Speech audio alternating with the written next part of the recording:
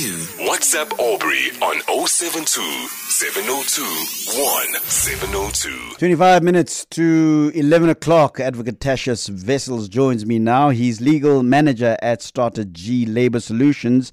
Advocate Wessels, thank you very much for joining us. So I really appreciate your time. Good evening, Aubrey, and good evening to your listeners. So the ConCourt's decision that an employer is under no obligation to provide an employee with the opportunity to offer representation before placing them under precautionary suspension is what we're going to be talking about.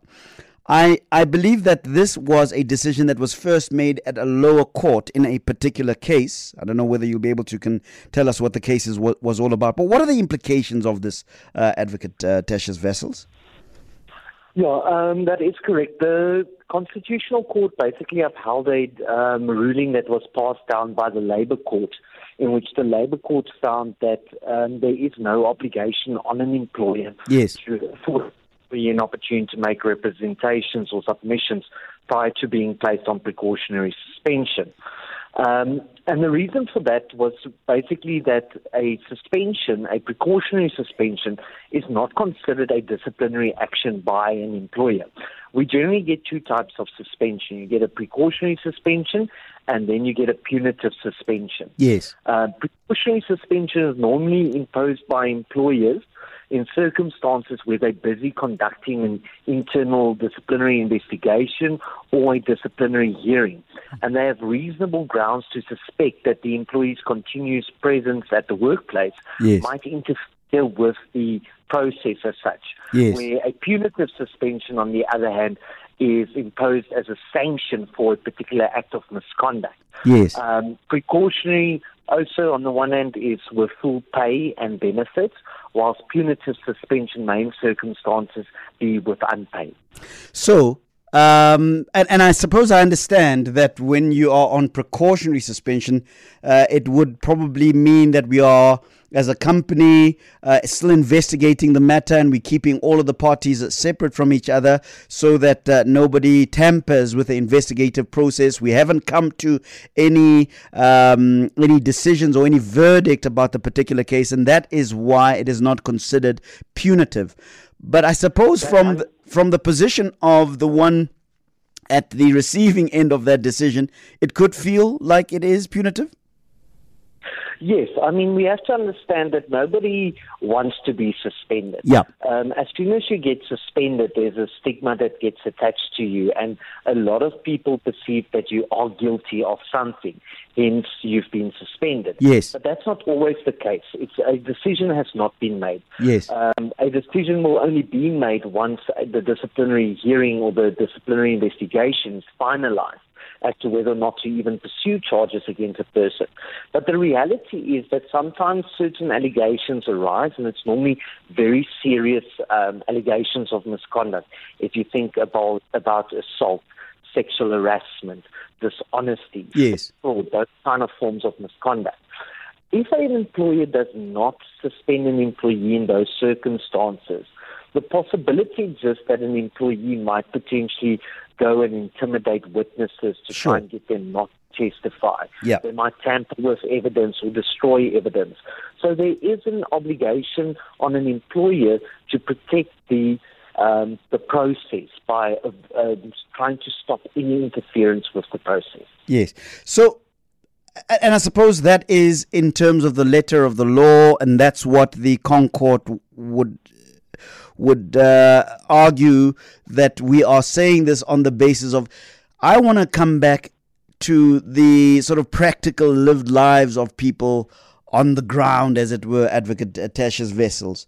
Does it ever happen sometimes that somebody will be suspended and it is not made clear that this is precautionary or punitive suspension, and on the basis of this particular judgment, a person is not given the right to protect themselves or to state their case, as it were, because of this particular judgment by the ConCourt?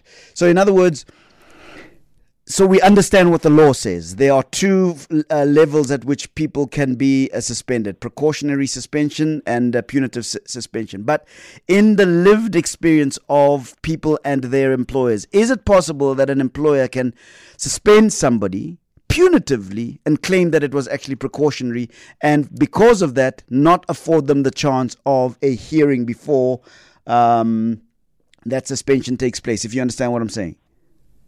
Yeah, look, an employer will never be able to justify punitive suspension as being precautionary suspension.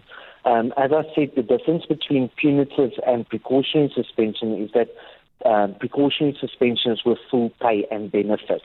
So there's no loss to the employee from a monetary perspective. Yeah. An employer that now suspends an employee and does not pay the employee for the duration of that suspension period, could still be found foul of the law, and an employee does have recourse against the employer by referring a dispute to the CCMA. Yes. Because even though the Constitutional Court has upheld the ruling that you don't have to give a person an opportunity to make submissions or representation, yes, that doesn't mean that an employer can now just willy-nilly suspend any employee for any type of misconduct. There are still certain requirements that need to be met. yes, Firstly, you must be able to show that the misconduct that is being investigated or the misconduct for which the employee has been charged is very serious in nature. yes. You're going to have a hard time justifying why you've suspended somebody for Wow. person reported 5 minutes late or 10 minutes late for work. Yes. It doesn't really make sense. The second ground that you need to show is that there is a reasonable ground to suspect that the person's continuous presence at the workplace is going to interfere with the process. Now, somebody that came late to work 10 minutes is hardly going to intimidate anybody, interfere with evidence, or tamper with evidence, especially if you're working with biometrics. Yes. I mean, that information is stored. So there wouldn't be any grounds whatsoever to justify why you suspend that person in the first place.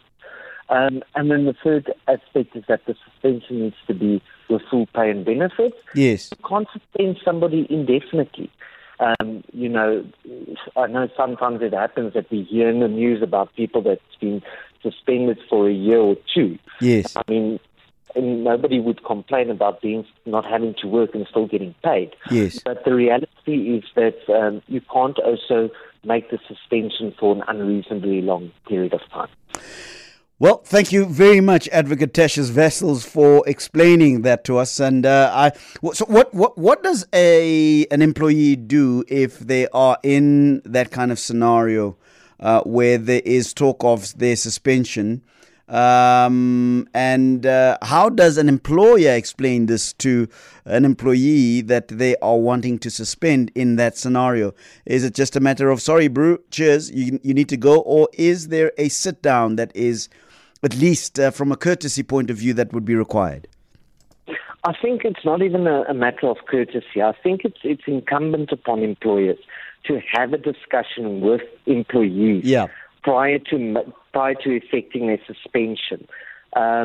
The reason for that is for people to know and understand the reasons why they are being suspended. It's only once employees understand the rationale or the thinking behind the suspension and the reasons for it that you will find that there's often not a dispute that results from it, because the person understands. If I don't know and I don't understand why you are doing what you're doing, then you end up with situations where employees refer disputes to the CCMA, etc. So I think it's still incumbent upon employers to have a sit-down, have that meeting, to explain to the employee the reasons for the suspension and what the terms and conditions are that are attached to the suspension. Advocate Tertius Wessels, thank you very much for just informing us as far as that particular piece of legislation is concerned. We really appreciate it. Thank you, Aubrey. All right.